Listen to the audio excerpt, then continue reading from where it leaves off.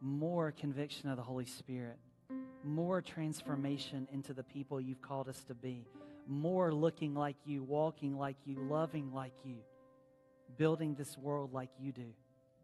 Father, we want more of your peace, more of your joy, more of the filling of the Holy Spirit. We want more of those things this morning. And Lord, we look forward to hearing the Word of God taught to us. Praise God that we have a copy of the Word of God in our hands, in our language, that we can understand. We are a blessed people. Praise God for that. So we willingly, Lord, submit to the teaching of the Word of God and the power of the Holy Spirit today. Teach us now. We want to hear from you. In Jesus' name we pray. Amen.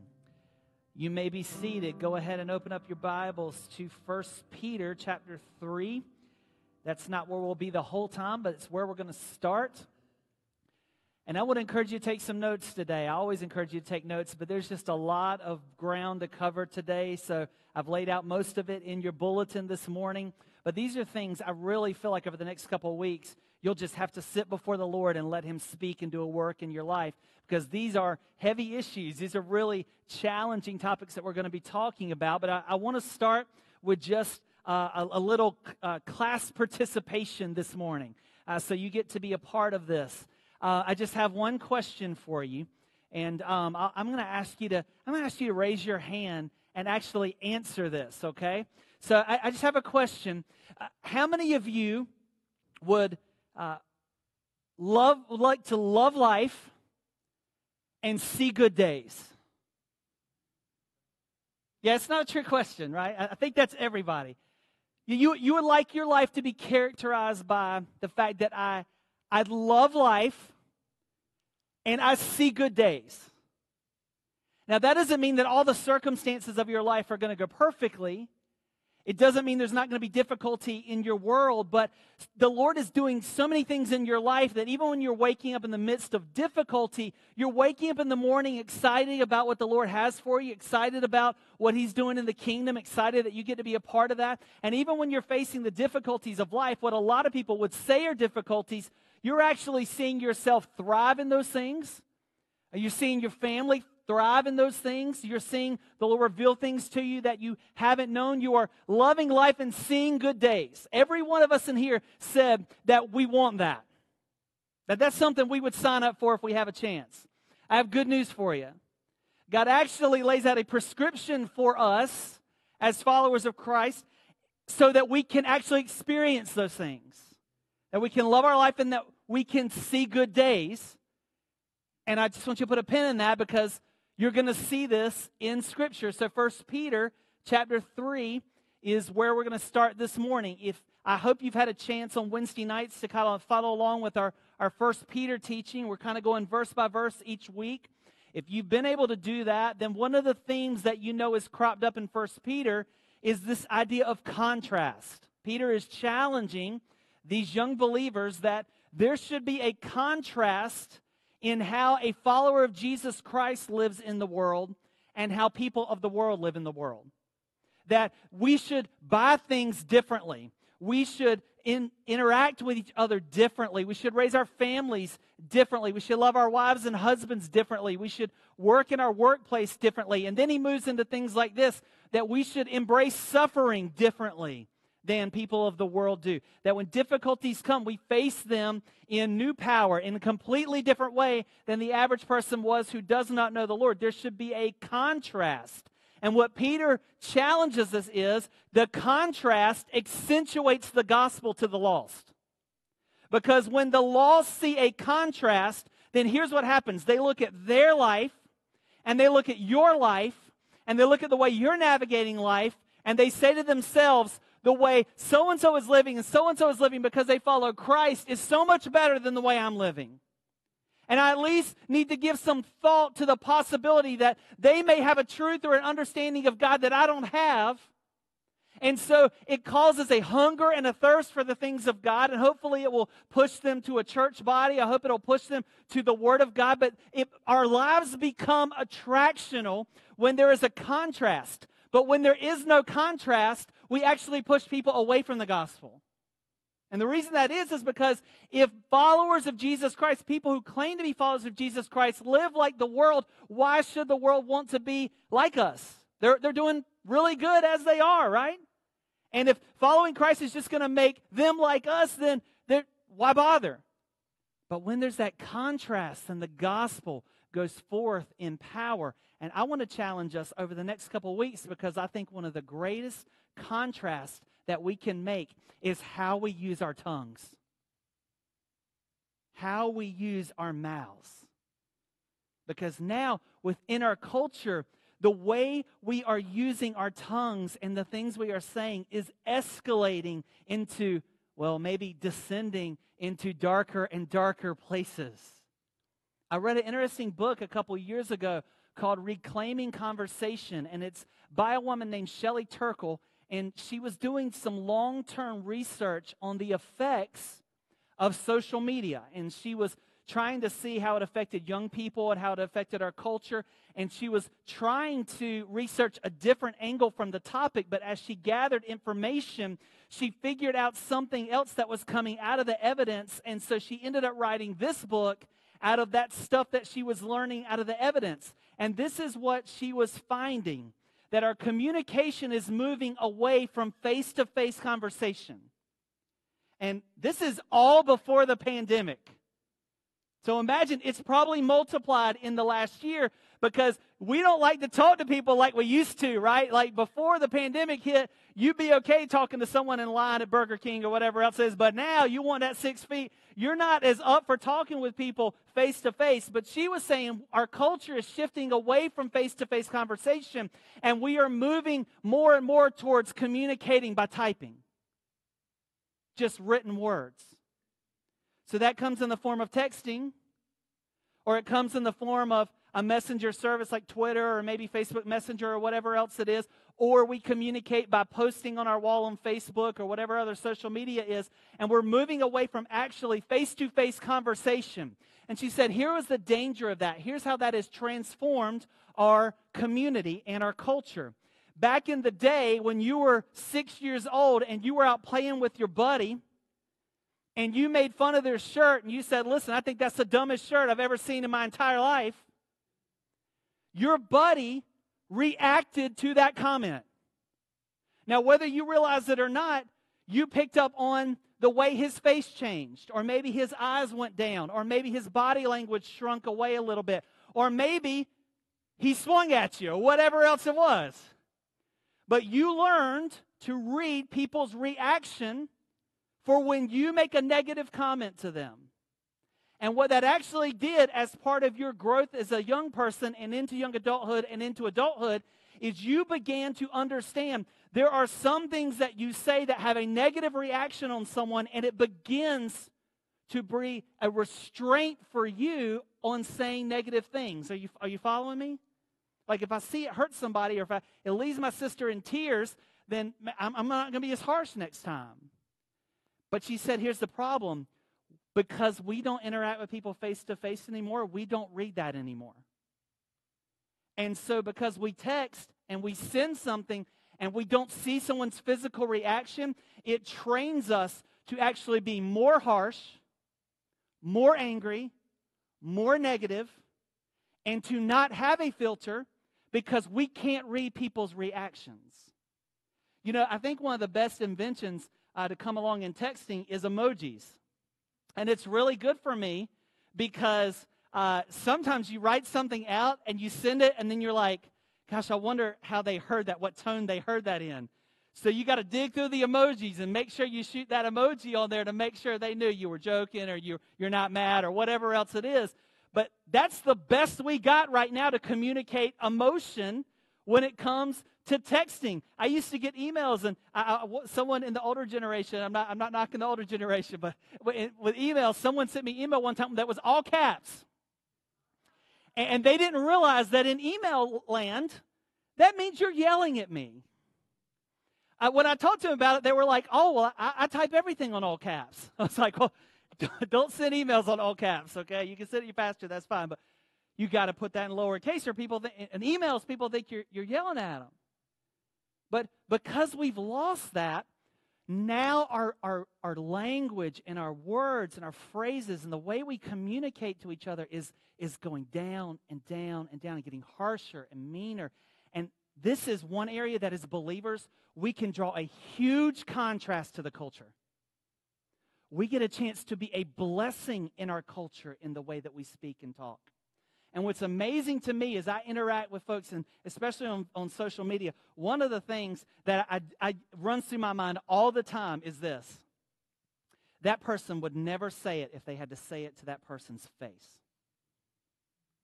Like, you can say that about your congressman all you want to. If that congressman was standing right here in front of you, there is no way that you'd say what you just said on social media. In fact, if that congressman was there, you would probably rethink what you just said. Because you'll realize they're a human being that you may disagree with, but they're a human being that has feelings and that has a heart and has emotions and things like that. And no matter what they may project out there for you, that it bothers them. It has to. Just being human, it bothers you. So as we're walking today, beginning today into this process for the next couple of weeks, we're just going to talk about allowing the Lord to transform our tongues as believers in Jesus Christ to help us be set apart from the culture. And I want to start in 1 Peter chapter 3, and I want you to listen to the contrast that Peter draws for us. Now, in your bulletins, it says chapter 3 starting in verse 10, but I want you to back up to verse 8 because I think it sets the table really well for us. Look at what it says. Finally, all of you, be like-minded and sympathetic. Love one another. Be compassionate and humble. Does that sound like a contrast to our culture right now? I mean, we could radically preach the gospel just in living that out. But verse 9, do not repay evil with evil or insult with insult. On the contrary, repay evil with what? Blessing. Here's the contrast. What's human nature? Repay evil with evil. Repay insult with insult. What does Peter call us to through the inspiration of the Holy Spirit? Repay evil with blessing. Because to this you were called, so that you might inherit a blessing. So it's not just being a blessing to others, but when we bless those who bring evil our way, Peter says that we inherit a blessing. And if it's not from the person who wishes evil towards us, where is it from? It comes from the Lord. It comes from Him blessing our lives. Now he's going to quote Psalm 34. And I would encourage you this week in your own time with the Lord, go back to Psalm 34 because it builds on this idea of how our tongues can be a blessing. It starts with this idea of worshiping the Lord and extolling Him. David says things like, my tongue will extol the Lord at all times, and he blesses all those things. Then he's going to move into what Peter quotes here in his letter. He says this, whoever would love life and see good days. Every one of you said that that's you. You want to love life and see good days. Listen to what he says. Whoever loves life and sees good days must keep his tongue from evil and his lips from deceitful speech. Like, that's the door. The door to loving life and to seeing good days is what? To keep your tongue from evil and your lips from deceitful speech. They must turn from evil and do good, and they must seek peace and pursue it. Now, I know as we read a verse like 11, we start to move in our thoughts more towards actions. But I want to challenge you, the context of what Peter is teaching and the context of what David was teaching in 34 is how we use our mouth. So when he says they must turn from evil and do good, he's talking about our mouth. And then he says they must seek peace and pursue it with our mouth. We should seek peace with our mouth. We should pursue peace with our mouth. Here's why, verse 12.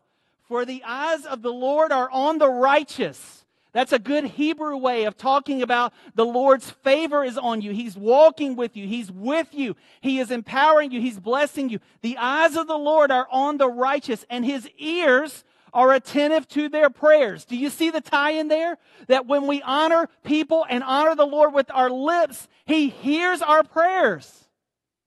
His ears are attentive to our prayers. But the face of the Lord is against those who do evil. So now I want us to turn just a couple pages in your Bible to the left to the book right in front of 1 Peter. It's the book of James. And James was written by the brother of Jesus. James was the son of Joseph and Mary. Jesus was the son of Mary and God Almighty. James did not believe in Jesus while Jesus was alive doing his ministry. He did not come to faith in Jesus until after the resurrection. 1 Corinthians 15 tells us that Jesus appeared to James. We don't know what that was like, but whatever that conversation was, there was a radical transformation in James. And when that happens, James becomes one of the leaders of the early church, even though he wasn't one of the original 12. People are looking towards him because, hey, he's Jesus' brother, right? And as he grows in his authority, he begins to speak into the early church. And this letter that we have that represents the book of James, this is probably the first letter of the New Testament, of all the New Testament books that was written. This is probably the earliest. So this is just a few years after Jesus' death and resurrection. This is just a few years after the events of the book of Acts. This is right at the beginning of the growth of the early church that James is writing this letter. And he'll start out his letter talking about all kinds of different topics. He talks about suffering. He talks about persecution. He talks about making sure we're listening to the Word of God and doing what it says. Then chapter 2 is going to move in how we should interact with the poor and how we should treat people that are not wealthy and who don't have what we have. Then he moves into faith. And now, the fourth topic on the line, the fourth topic in the letter, guess what? Our tongue. James chapter 3. And I want you to listen as I read this, and I want you to kind of put yourself out of the mentality of how we read Scripture a lot of times when it's not story form. Sometimes I think we read it as like a magazine or a newspaper. I want you to listen to the beauty and the visual that James builds into this passage. Let it just wash over you. Listen to this. James chapter 3, starting in verse 1. Not many of you should become teachers, my fellow believers, because you know that we who teach will be judged more strictly. Now, there are a couple verses in Scripture that me personally, that grab me by the throat every single time that I read them. And this is one of them. Because it is this constant reminder that every time I stand in a pulpit, that my words have weight and meaning, and God will judge me in a different way than He judges you and anyone else. Not only that, but how I use my mouth outside of this pulpit has weight in the Lord's eyes. So I don't know what was going on in that community. Maybe there's a lot of people that were jumping up to teach Bible studies or small group or whatever, and James says, listen, I wouldn't rush to that. Like, if God's called you to teach, go for it. But you better make sure you know what you're signing up for, because we who teach will be judged more strictly. And look at what he moves into. Verse 2, we all stumble in many ways. Anyone who is never at fault in what he says is perfect, able to keep their whole body in check. When we put bits into the mouths of horses to make them obey us, we can turn the whole animal. Or take ships as an example. Although they are so large and are driven by strong winds, they are steered by a very small rudder wherever the pilot wants to go. Likewise, the tongue is a small part of the body, but it makes great boasts. Consider what a great forest is set on fire by a small spark. The tongue also is a fire, a world of evil among the parts of the body. I mean, he's digging down now, isn't he? It corrupts the whole person. It corrupts the whole body, sets the whole course of one's life on fire, and is itself set on fire by hell. I mean, that's a big deal. All kinds of animals, birds, reptiles, and sea creatures are being tamed and have been tamed by mankind, but no human being can tame the tongue. If you got a pen in your hand, I would underline the first part of verse 8, because we're going to circle back to that. But no human being can tame the tongue. It is a restless evil full of deadly poison. Gosh, that is... Verse 9.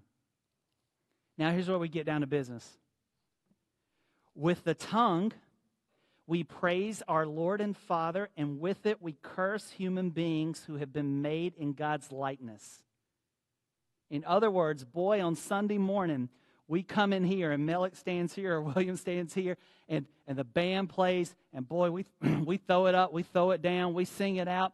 And he says, listen, that's appropriate, bringing worship to the Lord and singing his praises. And a lot of times we'll walk right out the door, and before we can even get to McDonald's, we're saying things to our kids in the car that would just astound us in any other context. And the Lord says, should not be. Verse 10, out of the same mouth come praise and cursing. My brothers and sisters, this should not be. Can both fresh water and salt water flow from the same spring? My brothers, can a fig tree bear olives or a grapevine bear figs? Neither can a salt spring produce fresh water. So as we talk together, and believe me, this is one of those sermons that as a pastor I'm preaching as much to myself as to anyone in any pew or watching online. As we talk about the importance of allowing the Lord to transform our tongue so that we can draw that contrast to what's happening in the world, I have some bad news for you. You need to hear the bad news first, or you're never going to embrace God's ability to transform your tongue. So there are 4 commitments that lead to our healing. There are 4 commitments that we make in our heart and in our mind and understanding what happens with our tongue. We make 4 commitments in preparation for moving towards our healing. The first is this: transformation of our tongue is one of the most difficult growth processes for any believer. It's one of the most difficult growth processes. So first of all, if you're under the sound of my voice, and maybe you've been under conviction about your mouth for years or weeks or months, or maybe you're starting to get under conviction because of what I've been talking about this morning, I just want you to know you are absolutely not alone here. James says back in chapter 3, verse 2, he says, no human being can tame the tongue. Then he says, if any of you is never at fault in what you say, you're a perfect man. Meaning, it's easier for you to control your body. It's easier for you to have self-control. It's easier for you to learn how to manage your money, or how to tithe, or how to serve in the church, or how to deal with conflict. Those things are easier. That's all Christianity 101. Christianity 501 is learning how to tame your tongue. It is a difficult growth process for everybody, but it is one that's worth embracing. Second thing is this, second commitment. Your tongue has the power to devastate your life. It's not a joke. It's not like a bad habit like picking your nose or biting your fingernails or whatever. It's not just a dumb thing. Listen, your tongue has the ability to devastate and destroy your life. Some of you are still healing from things your father said to you at 7 years old. And you're 57. Our tongues can devastate our lives. Some of you have lost jobs. Some of you have lost finances. Some of you have seen the destruction of your marriage because of what has been said to you or about you or that you have said. Our tongue can devastate our life, and we have to own that. We have to own that. Number 3, you are not capable of taming your tongue. Wow, Pastor Matt, this is just an encouraging word this morning. You challenged us on our tongue, and then you told us there's nothing we can do about it. Now, I'm not saying there's nothing you can do about it. What I'm saying is you can't tame your tongue. You can't.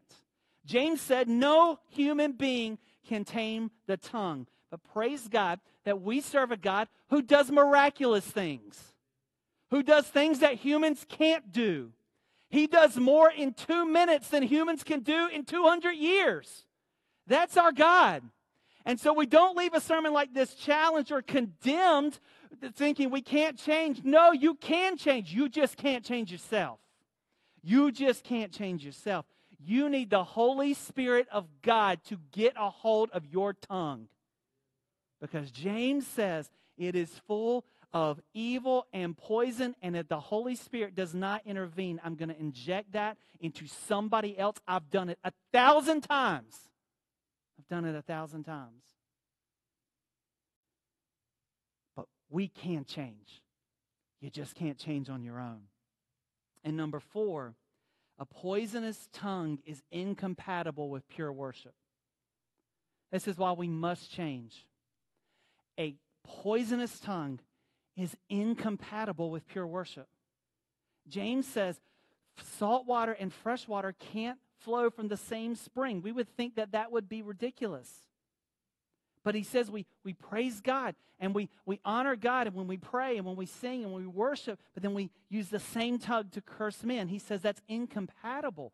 Worship, giving God worth, giving God our best, comes from our tongue as well.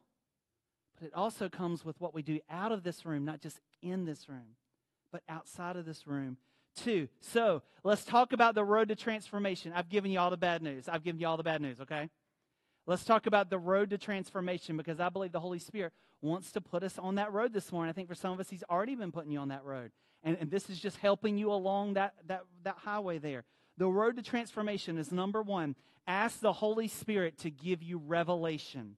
Ask the Holy Spirit to give you revelation. Revelation is when God shows you something you did not know or you did not understand before He showed it to you. It's not something you can figure out on your own. God has to show it to you. In Greek, this means to uncover something. The idea is like something hidden behind a curtain, and you pull back the curtain and say, here it is. Only the Holy Spirit can give us revelation that will put us on the road to see our tongue transformed. Here is some of the revelation that He's been giving me lately. I'm becoming more and more hypersensitive to sarcasm and when someone is negative to me. It's really started to bother me. And boy, it bothered me. And for a couple days there, a couple weeks there, it just bothered me. And I was sitting down with the Lord one day, and He said, I'm allowing you to feel that because I want you to understand what it feels like when you're sarcastic and negative to someone else. Because until you feel what it does to somebody else, you'll never want to change. You need to feel it. You need to feel it. And you know what it has motivated me to do? It hasn't motivated me to go to someone and say, let's stop being sarcastic with me. That's not what it motivated me to do. What it motivates me to do now is go to the Lord and say, you have got to get a hold of my tongue. Because if this makes my wife or my children or my neighbor feel like this, I have got to change. I've got to change. It starts with the Holy Spirit asking God to give us revelation. Second is this. We have to radically embrace our inability. You have to radically embrace your inability. If you're not convinced that you can't tame your tongue, you're going to keep trying to tame your tongue. And how is that going for you so far? How's that going? If we don't radically embrace our inability, then we'll never go to the Lord and say, listen, Lord, I need you. I want to be dependent on you, because if not, I'm going to keep hurting people again and again. I need you. I need you. Number 3, repetitively repent. Learn how to repetitively repent. There is a difference as a believer in Jesus Christ in confessing sin and repenting of sin. Every single time you confess a sin, the blood of Jesus covers that sin. That's Scripture. Every single time. And that sin is forgiven. But if you want to be free of your sin, meaning there is a pattern of sin in your life and you want to see it broken, whether it's your tongue or whether it's anger or whether it's pornography or whatever else it is, if you want to be free of a habit, a sinful pattern again and again, you have to move beyond confession and move into a place of repentance. Repentance is different. It starts with confession, agreeing that what we do is wrong and asking for forgiveness, but then it moves into choosing to change our mind, allowing God to change our mind about that action, and then choosing to walk away from that action. It's actually, in the original language, repent is a military command. Some of you have been in the military. You understand when soldiers would walk in a direction, the sergeant would say, "Tin hut," and they'd walk in a certain direction, and he would say, "Halt," and they would stop. This is a military command. Repent is the idea of stopping and getting a command from a superior and turning and moving in another direction. That's repentance. It takes the command of a superior officer. And that's the Holy Spirit saying, you can't talk like that. Don't say that. Watch that when you're with that person. You know you're tempted there. And then you start moving in another direction under his power. Repetitive repentance. Why did I say repetitive? Shouldn't we just repent one time and it's good? No, because here's what the enemy's going to do. You go before the Lord and say, listen, I want to change. I want you to change my mouth, change my habit. And tomorrow when you blow it, the enemy's going to come in and say, see, there's no difference there. You know what happens when you do that? You just say, listen, Lord, I need to repent again. I want you to change my heart and mind again. And you keep going back to him until you start seeing fresh water come out of your mouth instead of salty water. And it'll take time. It will take time. But one day, you're going to be in a room full of people who are going to be tearing other people down. And for the first time in a long time, you're not going to be tempted to do that. You're going to say, man, I would have jumped right in on this. And I just don't feel the need to do that. That's when you'll know the Holy Spirit has tamed my tongue. Man, that's when it gets good. So don't be discouraged. Don't let the father of lies come to you and discourage you on this road. This is a hard road to walk, but it's a good road.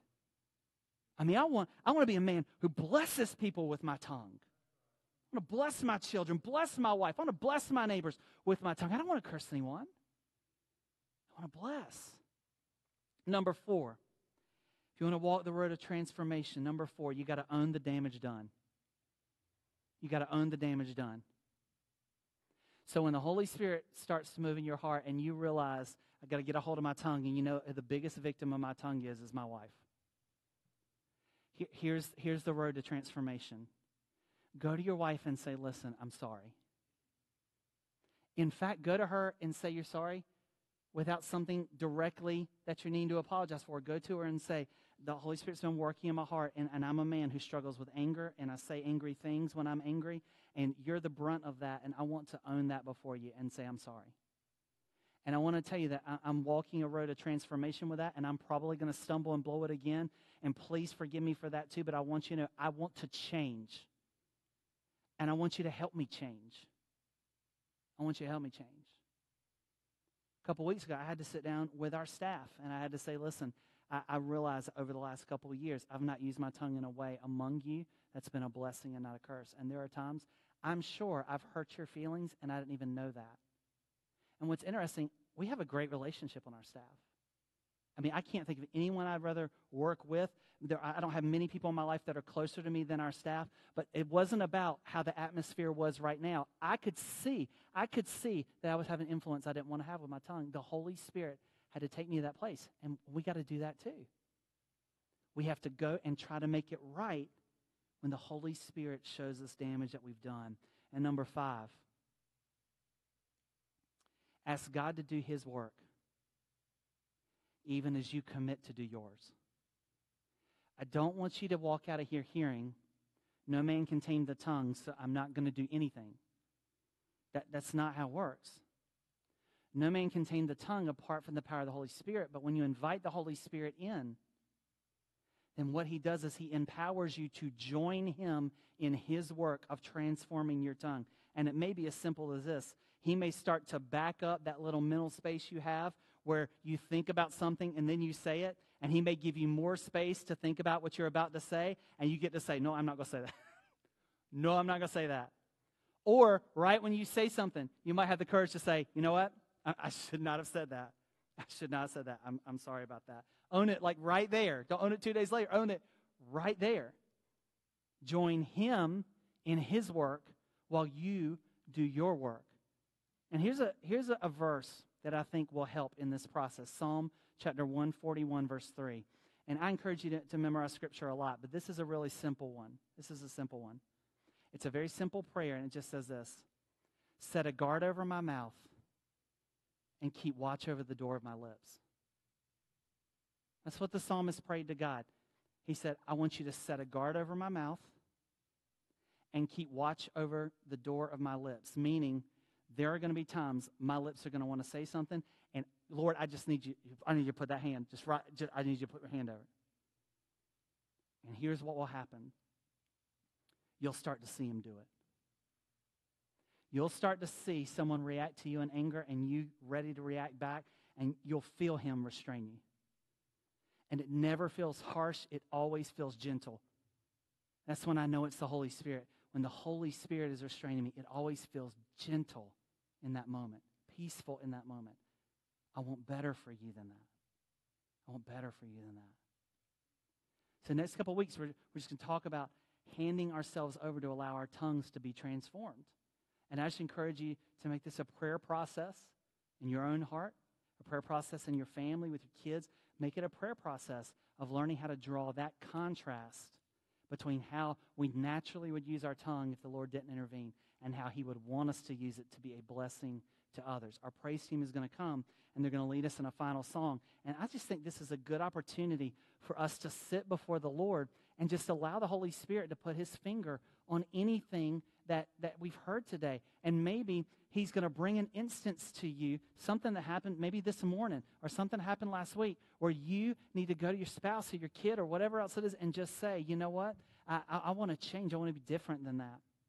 And for some of us, you have hated this part of your life, your entire life, but you felt powerless to change. I want to say something to you. You can change. You can change. The Holy Spirit can change you. If he can take the Apostle Paul, who was murdering Christians and making the greatest church planter in history, he can change your mouth. He can change you. But we have to obey and submit to that. So let's stand and pray. Our elders and their wives are going to spread themselves around the sanctuary. If you'd like to be able to pray with anyone, our altar is open. If you'd like to come at our altar and pray, this is a chance for us to do business with the Lord and allow him to talk and to speak to us in any way he'd lead. Let's stand together and let's sing and respond.